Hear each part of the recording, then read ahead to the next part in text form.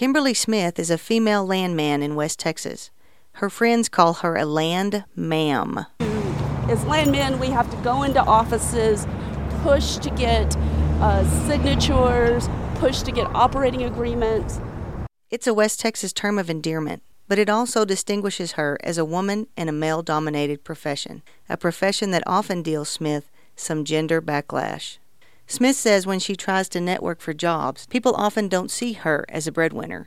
It's more like she's working for spending money. Yes, I have had where if my husband, who is a owner in the company, had said, I'm looking for a project, people would be more intentional on helping him network, whereas they perceive that I'm just, buying the kids fun stuff and accessories. And that attitude hurts women trying to find work in the oil business. There's a lot of women that are contributing and are maybe the sole providers to their families, and they wouldn't be seen as that.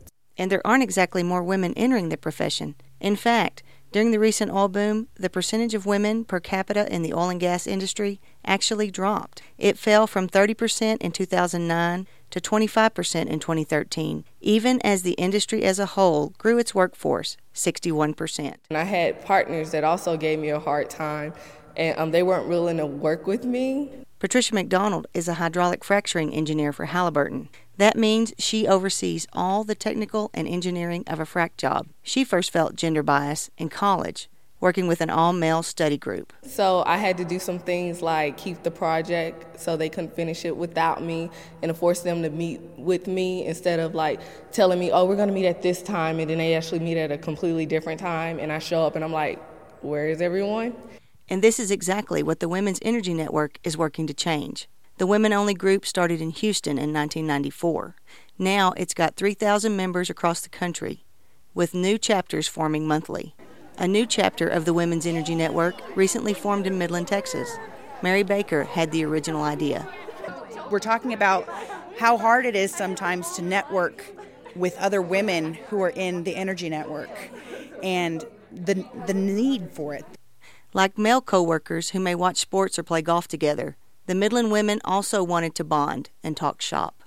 Who may want to sit and drink a glass of wine with you and talk about your kids a little bit instead as the way to network.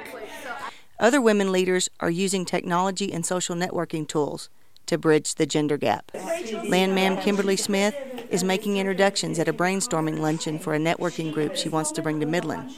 It's called Pink Petro, and it's an online creation of Houston entrepreneur Katie Maynard. Essentially, what differentiates Pink Petro is that we include the men in the conversation.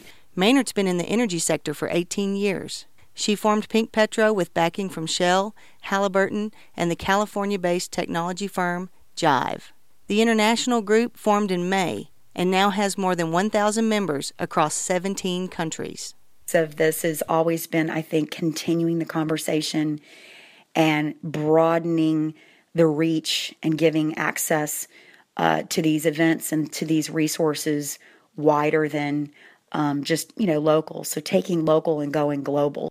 Maynard wants men and women to talk with each other about mending the gender gap. She cites a January 2015 survey from the American Petroleum Institute, the leading trade association in the industry, that concludes that many women who want to work in oil and gas don't always know how to get into the profession. Organizations like the Women's Energy Network and Pink Petro hope to help them find their way. Pink Petro launches in the Permian Basin on June 18th, and the Women's Energy Network hopes to start holding monthly meetings in the basin in January 2016. For West Texas Public Radio, I'm Lana Straub.